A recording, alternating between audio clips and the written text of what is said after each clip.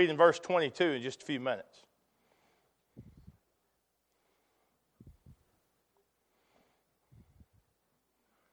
Father, I pray today that we would see from your word the lessons that are being taught. We would see from the life of Gideon, God, how we can go from a zero hero, but we can go from a hero back to a zero very quickly. I pray today we would understand that truth. We would know, we would grasp, we would take to heart the fact that in our life, our motivation, our drive should be you and you alone. In Christ's name, amen.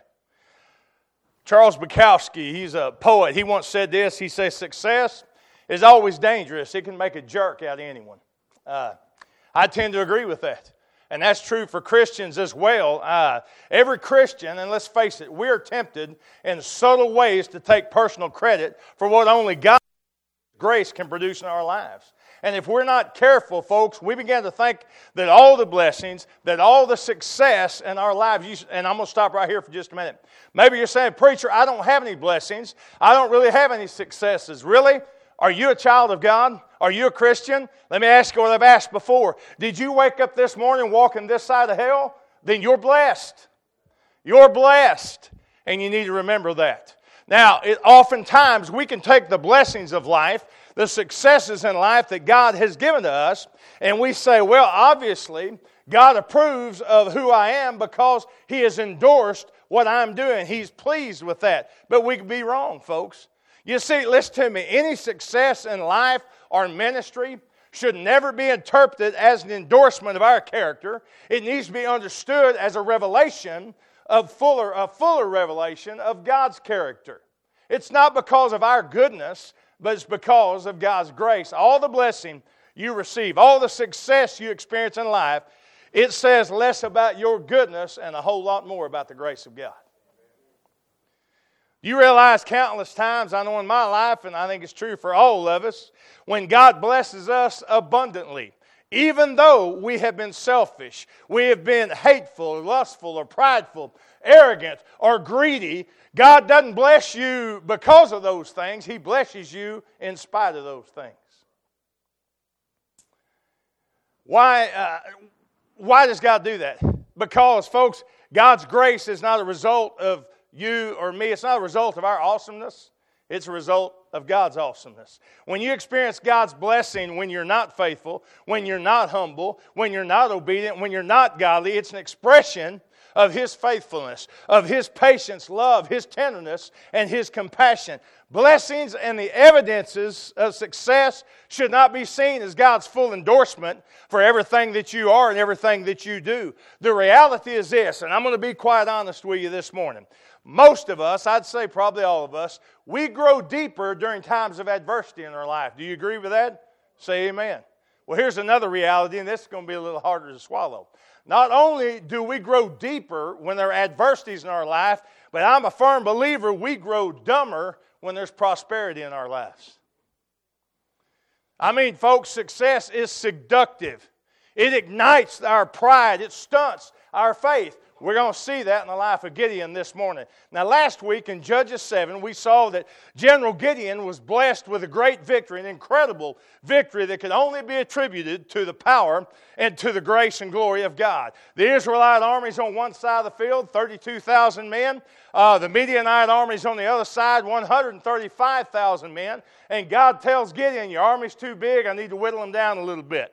So God takes quite a few of Gideon's soldiers away from him, and he whittles it down to where it goes from 32,000 men facing 135,000 men to 300 men facing 135,000 men. So the odds are now 450 to 1. You say, that is impossible. Yes, it is for man, but it's absolutely perfect for God. Because Gideon learned that day that God plus no one else always equals a majority. And you know what happened? The Israelite army won the victory, and God wanted it that way, but God wanted 300 instead of 32,000 because He didn't want the Israelites to be tempted to say, hey, look what we did. They learned a great lesson that day as they stood on the sidelines. Not one Israelite wielded a sword. Not one Israelite soldier killed one of the enemy's soldiers. God did all the work, and what God did was throw the whole Midianite army into chaos, into panic. And the Bible says that they began to kill one another. And of 135,000 men, 120,000 slew each other in the camp. 15,000 escaped. And we're going to talk more about those in just a minute. But before we get into chapter 8, this morning, I want to remind you of a couple of foundational truths that you need to take to heart. One of them we last week, and that truth is this: God often weakens us before He uses us. Do you remember me saying that? Why does God do that? Because, folks, we like to be strong. We like to be confident. We like to be prepared. Too often, we're like the Israelites. We're prone to credit our skill or ability, our intellect, our experience for our victories and successes that we enjoy in life. So, for God's glory and for our good, God often weakens us right before He uses us to ensure that we're fully going to trust and depend on Him in the battle. And then when the battle's over with and the victory's won, that with joy we're going to give Him the glory for the victory. Now, I've used this verse the last 2 weeks. It's the third week that I have used this passage of Scripture, 2 Corinthians 12. Beginning in verse 9, the Apostle Paul is praying to God, and the Bible says he has a messenger sent from Satan, a thorn in the flesh that's sent to buffet him. Whatever it was something to keep Paul humble. And Paul asked God 3 times to remove it. What did God say to him? My grace is sufficient for you. And God goes on and says, for my strength is made perfect in weakness. And then Paul says, well then, if that's the case, then I will glory all the more. I'll boast all the more in my weaknesses, in my infirmities, so the power of Christ might rest on me. Because I realize when the power of Christ rests on me, then am I truly strong. I told you last week, if dependence is the objective, then weakness is the advantage. If the objective is for us to be dependent upon God, then our human frailty, our weakness, is an advantage. I want you to listen to what author and pastor Paul Tripp said. He said, it's not our weaknesses that limits the work of God in our life, it's the delusions of our own strength. We don't like weakness because it makes us feel like we're not in control. And that's the whole point. We're not in control. We're to be under control. God's control. God's strength is made perfect in our weakness. That's the first foundational truth. The next one we're going to cover today, the second foundational truth, is the greatest threat, and I want you to listen to me. The greatest threat to your dependence on God is your current success in your life.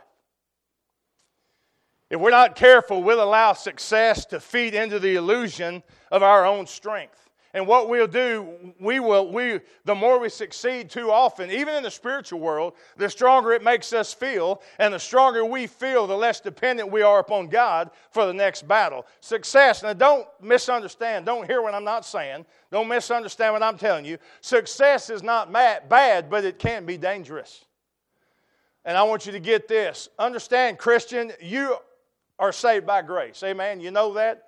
But you're not just saved by grace, you succeed in life by grace. Everything you have, everything you are, is because of the gracious hand of Almighty God. You say, I worked for all I had. Who gave you the strength, the ability to work? God did. You say, no, I done it myself. No, you didn't. I've told you many times, once you even the next breath you breathe is because of the grace of God. Pastor Tim Keller says, if you let success go to your head, failure will go to your heart. Now, most of us, what we need to learn is, we need to learn to lean even on God during the successful seasons, during those spiritual highs in life, because if we don't, we're tempted to take credit for what's happening. We're tempted to trust ourselves and try to take control of what's going on. And when we do that, that's when disaster is going to strike. That's what happened to Gideon. In Judges 8, Gideon is riding a spiritual high from this great spectacular victory that God has given to him and to the Israelites. Now, unfortunately, what Gideon does, he lets God's success get to his head, and failure begins to grip his heart and begins to mark his life. And Gideon goes from hero to a zero, and he does it rather quickly. And I think what we have in Gideon in this passage is a negative example of some positive lessons of what we need to do when we are riding high on that spiritual high, riding high on what God has done for us. Number one, Let's learn this lesson. When you're riding on a spiritual high, on the blessings God has given you, you need to expect relational conflict. It's going to happen. But how you respond is where the difference is made. You need to expect relational conflict, but be humble, not prideful. Look at chapter 7. Let's start reading verse 22. When they blew 300 trumpets, the Lord set the sword, and I'm reading out of the NASB this morning. When they blew 300 trumpets, the Lord set the sword of one against another, even throughout the whole army. And the army fled as far as Bethshittah toward Zererah. As far as the edge of Abel-Meholah by Taboth, the men of Israel were summoned from Naphtali and Asher and all Manasseh, and they pursued Midian. Verse 24, Gideon sent messengers throughout the hill country of Ephraim, saying, Come down against Midian and take the waters before them as far as Beth-barah and the Jordan. So all the men of Ephraim were summoned, and they took the waters as far as Beth-barah and the Jordan. They captured the two leaders of Midian, Oreb and Zeeb, and they killed Oreb at the rock of Oreb, and they killed Zeeb at the winepress of Zeeb, while they pursued Midian, and they brought the heads of Oreb and Zeeb to Gideon from across the Jordan. Now the last part of Judges 7 explains the aftermath of the great victory I was talking about a while ago, and it's a mop-up expedition. The vast majority of the Midianite army were killed, 120,000 of them. 15,000 of them escaped. Now Gideon, he wants to finish the job, so he starts out chasing them. The problem is these guys are on camels, so they couldn't catch them. So what does General Gideon do? He radios ahead. Now back in that day when they radioed ahead, the way they did that, they found the fastest runners and they sent them out across country with a message. And he contacts the Ephraimites. Now Ephraim, the tribe of Ephraim, they're the Israelites, and he tells them basically cut off the Midianites at the pass. And the Ephraimite army, they do their job. They capture two Midianite leaders, Oreb and Zeeb. Now the Hebrew names is significant. One means the raven, the other means the wolf. And so they kill the raven at the rock and they name it after him. They kill the wolf at the wine press and they name it after him. Then they cut their heads off and bring their heads to Gideon. You say, wow, how brutal. Yeah, that was warfare in the ancient days. And when you think about it, warfare is brutal. But that's not the part I want you to get. The part I want you to get is that God, once again, gave a glorious victory, a success to Gideon and to the nation of Israel. Now, at this point in time, after these great successes, these military campaigns that God has given them, the victories, you would think that these two tribes, these two Israelite armies, they would join together. There'd be a whole lot of celebrating going on. I mean, there'd be a lot of singing. There'd be a lot of hallelujah shouting, saying, God is amazing. Our God is great. That's not what happens. Look at verse 1 of chapter 8. Then the men of Ephraim said to him, What is this thing you have done? They're talking to Gideon. What is this thing you have done to us? Not calling us when you went to fight against Midian. And they contended with him vigorously, or they reprimanded him sharply. The King James said they did chide him sharply. So what's going on with this? I mean, do you think they'd be happy? Victory's been won, but they're not. Well, you got to understand a little bit of history of the nation of Israel, the children of Israel, at this time. The tribe of Ephraim was the most prosperous, the most powerful tribe in the nation of Israel. You remember Joshua, the one who led the children of Israel into the promised land? Joshua was from the tribe of Ephraim. Both tabernacles God had Israel construct for worship were in the borders at this time, were in the borders of Ephraim. So the Ephraimites, they were a lot like Texans. They were pretty proud of their heritage. Now notice, they're not real stoked about Gideon's victory. Why? Because their feelings are hurt. Because their feathers got ruffled. They were not invited to participate in the war. Now we know, of course, why they were not invited, because their prideful, arrogant attitudes would contaminate the victory. That's why God didn't invite them. God used the lowest and the least to demonstrate His power and His prominence. Not only are the Ephraimites unimpressed with God's victory, but they are livid at Gideon's success. Look again at verse 1. Notice that phrase. Reprimanded him sharply or contended with him vigorously. They literally, what that means is they jumped all over Gideon. They were saying, why in the world would you leave us out? Do you not know who we are? We're the Ephraimites. Why did you not call us? How dare you go to war without checking with us first? We would think you'd know better than that. I like the way one preacher puts it. He said, when God starts moving, there are those who complain they are left behind and left out. But yet, if they were allowed to participate, they would surely undermine the cause. You know, I have learned over about 30 years in the ministry, there are always people who show up after the fight's over with, after the victory's been won, but they want to show up and they're quick to tell you how you should have done it. That's what's going on here. But here's Gideon.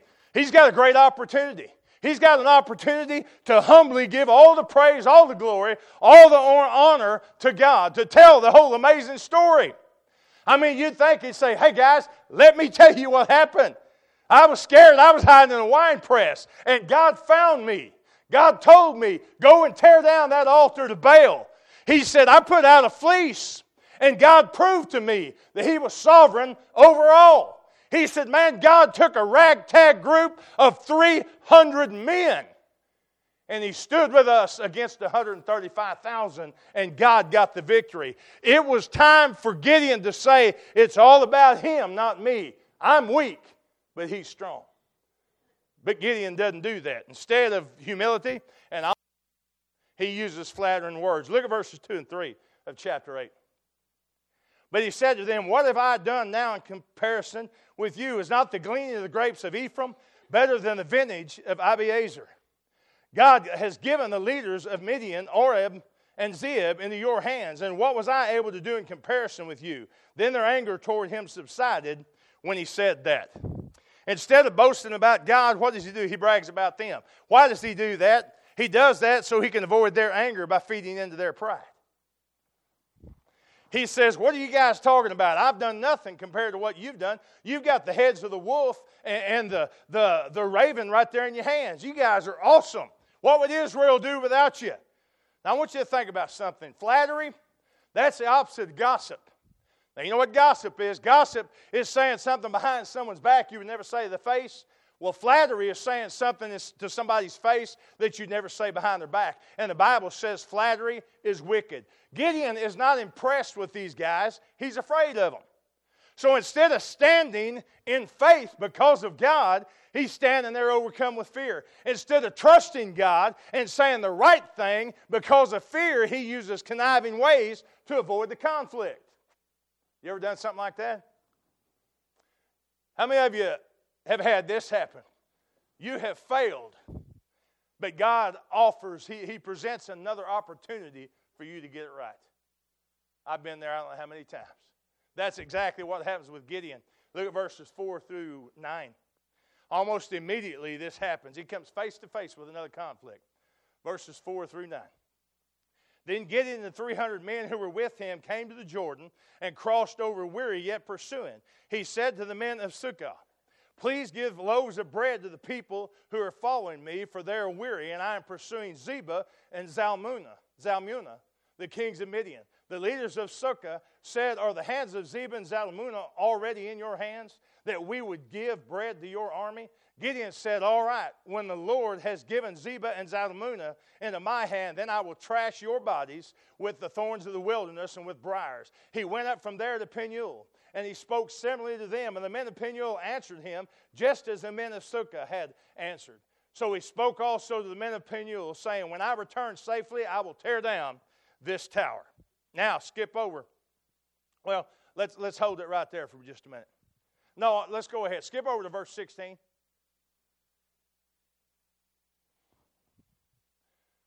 I'm trying to cut a little bit off here. Look at verse 16. It says he took the elders of the city and the thorns of the wilderness and briars, and he disciplined, or he punished the men of Sukkah with them. And then verse 17, he tore down the tower of Penuel and killed the men of the city. Now, think about this. If you don't know geography and the history of the time, Sukkah and Penuel were small Israelite cities, and they sat close to the Midianite border. So for 7 years, every time Midian invaded Israel's territory, who do you think were the first two cities that got hit? It was Sukkah and Penuel. They're weak. They're powerless. Their leaders are like, well, good luck, Gideon. When you catch up with them, we'll join you. Because if you don't catch up with them, we still have to live next to these guys. You remember what Gideon said when the Lord first called him to lead Israel? When he was hiding 2 weeks ago, we talked about it. He was hiding in the wine press, afraid of the Midianites. And God called him and said, you mighty man of valor. And Gideon said, who are you talking to? You can't be talking to me. What did he say to God? No, God, I am the weakest person of the weakest family of the weakest tribe. Spiritually speaking, at that moment, he was just like the cities of Sukkah and the cities of Penuel. He refused to help God, but what did God do? God showed him grace. God had patience with him. God loved him and showed him that. Now, he's not the least of any family in Israel. Now, Gideon is the greatest of all Israel. He's the hero of Israel. So now he can demonstrate to everyone else what God's done to him, the grace, the love, and the patience that God shows to him. That's not what Gideon does. Instead, he punishes and he kills. And I want you to think about this. You might have missed this. The first people that Gideon kills was not enemy soldiers, it was his own people. That's what a prideful heart will do for you. Ephraim was strong, so Gideon, he chose flattery over faith. Sukkah and Penuel, they were weak, so he chose dominance over compassion. And understand me, both of these outward actions show an inward pride. Pride gets you to react selfishly to whoever is in front of you. Humility, it helps you respond rightly no matter who it is that stands in front of you. Remember, Gideon is an imperfect deliverer who actually is a type and a glimpse of the perfect deliverer that's to come. You remember when Jesus victoriously walked from the Garden of Gethsemane? His face was resolutely set toward the cross. Who was the first group he run into? It was the strong, the Pharisees, and the Romans. But Jesus, he faces them with humility and honesty. He doesn't cower and he doesn't use flattering words. The next group Jesus was confronted with were the weak, scared disciples, those that abandoned him. Well, he doesn't lash out at them. Instead, he offers compassion, grace, and forgiveness. New successes bring new conflict, and they're going to reveal the state of your heart and how you respond to it. So to those stronger, do we react out of fear or faith? To those weaker, do we stress position or compassion? Next point I want you to see. When you're on that spiritual high, when by His grace God has blessed you, He's brought victory into your life, one of the first things you need to do is inspect or evaluate your personal motives. Why you do what you do. If you're supposed to be serving God, this is a good point to think about. Why do you do it? Why do you do what you do? Is it because it's God-honoring or it's self-serving? Look at verses 18 through 21. Then he said to Zebah and Zalmunna, "What kind of men were they whom you killed at Tabor?" And they said, "They were like you, each one resembling the son of a king." He said, "They were my brothers, the sons of my mother, as the Lord lives. If only you had let them live, I would not kill you." So he said to Jether, his firstborn, "Rise, kill them." But the youth did not draw a sword, for he was afraid, because he was still a youth. Then Zebah and Zalmunna said, "Rise up yourself and fall on us, for as the man, so is his strength." So Gideon arose and killed Zebah and Zalmunna, and took the crescent ornaments which were on the camels' necks. Was Gideon right for executing these two pagan leaders? Oh, absolutely, 100%. If you go back and read in chapter 1, you're going to see that God pronounced judgment on these wicked nations because of their sin and their rebellion, and God was using Israel to carry out His sentence. Israel's motive for clearing out the promised land was to be their love for God, not their hate, not their spite for the inhabitants. But what was Gideon's motive for killing these two pagan leaders, these two pagan princes? He asked them about some men that they killed while they were raiding the city of Tabor. They said, "Well, honestly, they looked a whole lot like you." How does Gideon respond? He said, "That's because they were my brothers. You killed my family." Maybe Gideon said, "My name is Gideon, you killed my brothers, prepare to die." Maybe he said something along that lines. What I want you to get is this, folks.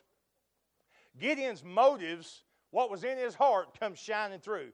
He said, "If you'd let my brothers live, I would let you live. But because you killed them, I'm going to kill you." So Gideon does the right thing, and this is what I want you to get. He does the right thing, but he does it with the wrong motive. He does it for the wrong reason. It isn't about God, it's about Gideon. It's not about righteousness' sake, it's about revenge's sake. This is about not God getting what He wants, this is about Gideon getting what he wants. So let me ask this question, Christian. Does God really care why we do the right thing just as long as we do the right thing? I mean, do motives really count? Some, yeah, and some of y'all are pretty quiet. Let me put it to you this way. Does it matter to a husband if his wife does not have an affair because she's afraid she's going to get caught, or because she loves him and desires him above all? I mean, does a husband say? It doesn't matter that she didn't do it. All that matters is that she didn't do it. Well, of course it matters. Let me put it this way. Would a wife get all giddy and happy if her husband come home and he had the flowers in his hand, but he threw them down on the kitchen counter and he said, these were half price. I got these for you, so now maybe you'll get off my back for a little while. Now, I don't think that's going to make her warm and loving at that point. Matter of fact, I can assure you it would make my wife warm and loving at that point. Listen, when a right action is not linked to a good motive, there's something broken. Something is wrong. Jesus taught us the same thing in our relationship with Him, did He not? Jesus didn't say, it's your duty to follow my commandments. What did He tell us? If you love me, you'll keep my commandments. If you'll love me. Listen to me, friend. Love is the reason. Obedience is the action. In our lives as Christians, it's not one or the other. It's one that leads to the other. Love will always, always lead to obedience. And the more we grow in our love for Christ, the more we'll have, the more joy we'll have in finding and keeping and following His commandments. Of course, this is all made possible when God gives us a new heart. When we surrender our lives to Christ and by faith we trust Him as our Lord and Savior, we get that new heart. Only a new heart can produce a transformed life. Do you remember how David prayed in Psalm 51:10? He said, God, create in me a clean heart, renew in me a right spirit. A clean heart enables our motives to match our actions. Now let's cut through the chase. Let's be honest. If we're not careful, we can act just like Gideon, can't we? You say, oh, I'd never do that. Oh, yeah, by all outward appearances, we're doing what God wants. But we know, and God knows the real reason, the real motive of why we're doing what we're doing, and it's not that pretty. Let me illustrate to you like this. If your body is sitting here in church, but your mind is at work or on the golf course or somewhere other than right here, right now, with a desire to meet and fellowship with God, let me ask you, do you think that makes God happy? I mean, you're in church, you're doing what's right. But it's not the right motive. Let me put it like this. If your lips are singing, we sang some worship songs a while ago. If your lips are singing, your mouth singing those worship songs, but in your heart there's complaining, there's bitterness, there's resentment, does authentic worship really happen? No, absolutely not. So number one, when you're riding on that spiritual high because of God's blessings, one of us, we should have already figured this out. We're all blessed. Amen? If you're a child of God, you are blessed. Don't ever think you're not. So when you're riding high on that blessing, expect that conflict, but you respond by being humble, not prideful. You need to check your motives. Make sure that what you do, and if you say you're serving God and working for God, living for God, then you need to check your motives and make sure the reason why you're doing it. Is it God-honoring or self-centering? And then here's the third thing.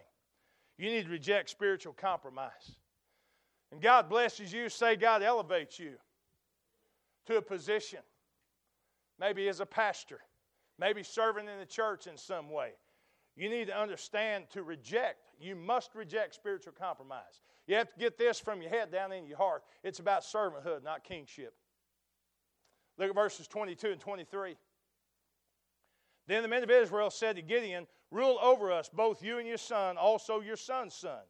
For you have delivered us from the hand of Midian. But Gideon said to them, I will not rule over you, nor shall my son rule over you. The Lord shall rule over you. Man, that sounds great, doesn't it? Not so quick. Look at verses 29 through 31. Then Jerubbaal, which remember, Jerubbaal means Baal conqueror, that's Gideon. Jerubbaal, the son of Joash, went and lived in his own house. Now Gideon had 70 sons who were his direct descendants, for he had many wives. His concubine, who was in Shechem, also bore him a son, and he named him Abimelech. Now listen to me. In that day, only kings had that many wives and that many children. Gideon said he didn't want to be their king, but he sure starts acting and living like one. Gideon's theology, what he said he believed, it does not line up with the practice of his life. Now, he rejects kingship with his words, with his mouth, but with his lifestyle, he's living like a king. You say, preacher, how do you know that? You don't know if that's true or not. Yeah, I do, by one verse. Look at verse 31.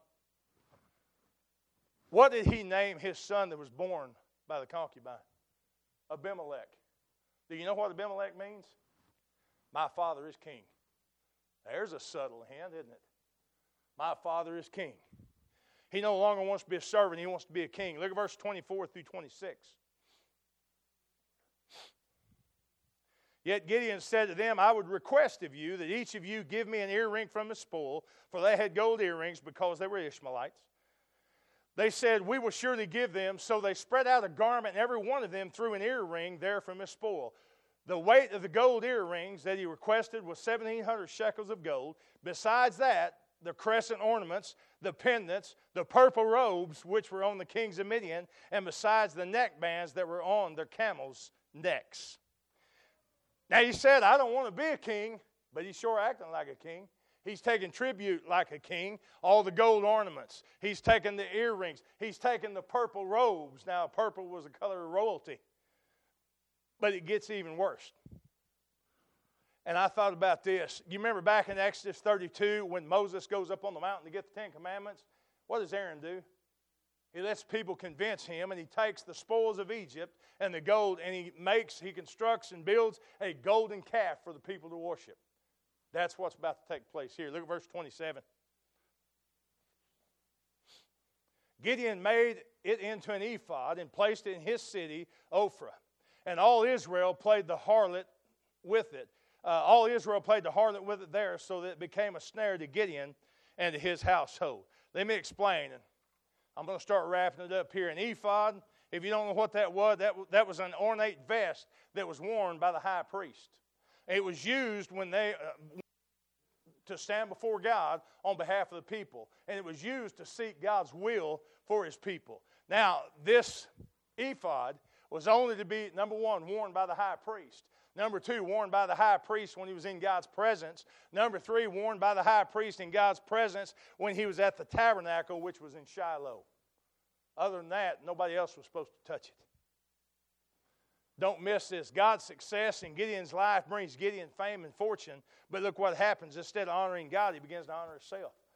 He uses this fame and fortune that God has blessed him with, and instead of blessing others, he uses it to build his own illegitimate place of worship. And he uses it to make his own illegitimate instrument to determine God's will. So here, Gideon's not just living like a king. He's not just living as a priest. He's substituting himself for God. He's saying, I'm the only one that you need to come to if you want to know God's will. Now let me ask you, what happened to Gideon? Apparently he got a taste of glory through success and it went to his head. Do you realize that Gideon is the only judge of Israel who not only delivered God's people from the bondage of idolatry, but during his lifetime led them right back into idolatry again? In weakness, when he was weak, relying on God, he became the Baal conqueror.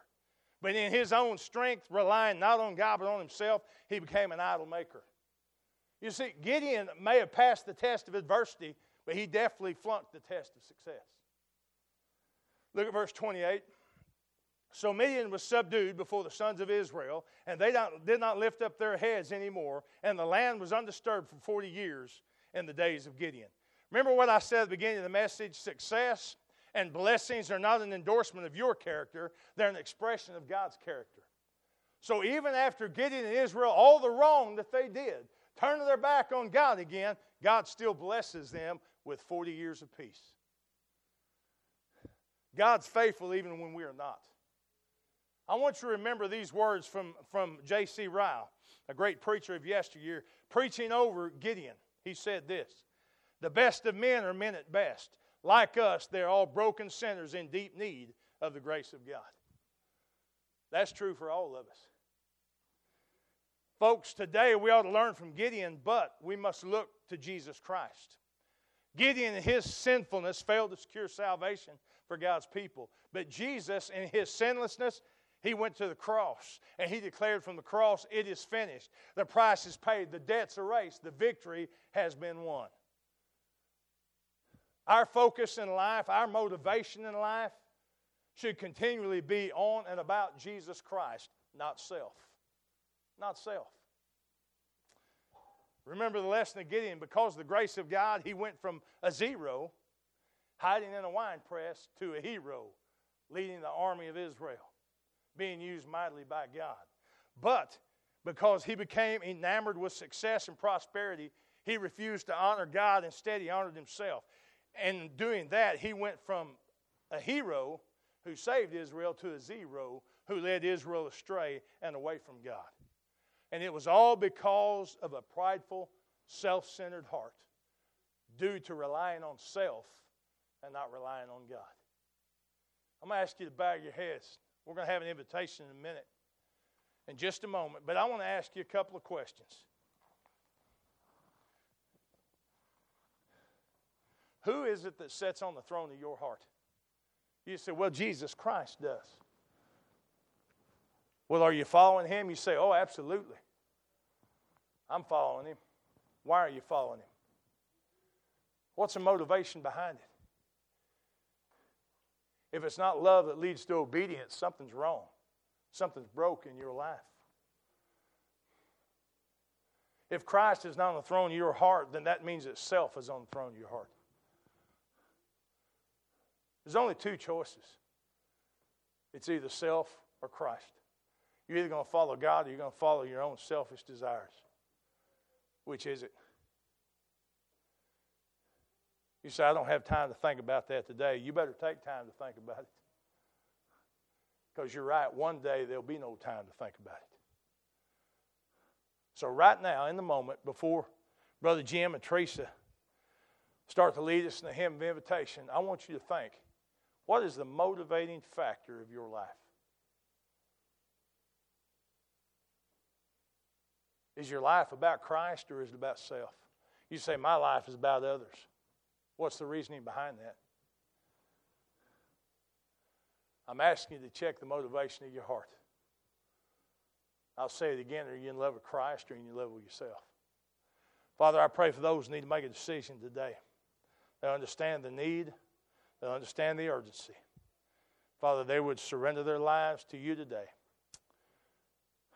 They would establish that everlasting covenant with you through Jesus Christ. In his name we pray. Amen. Would you stand?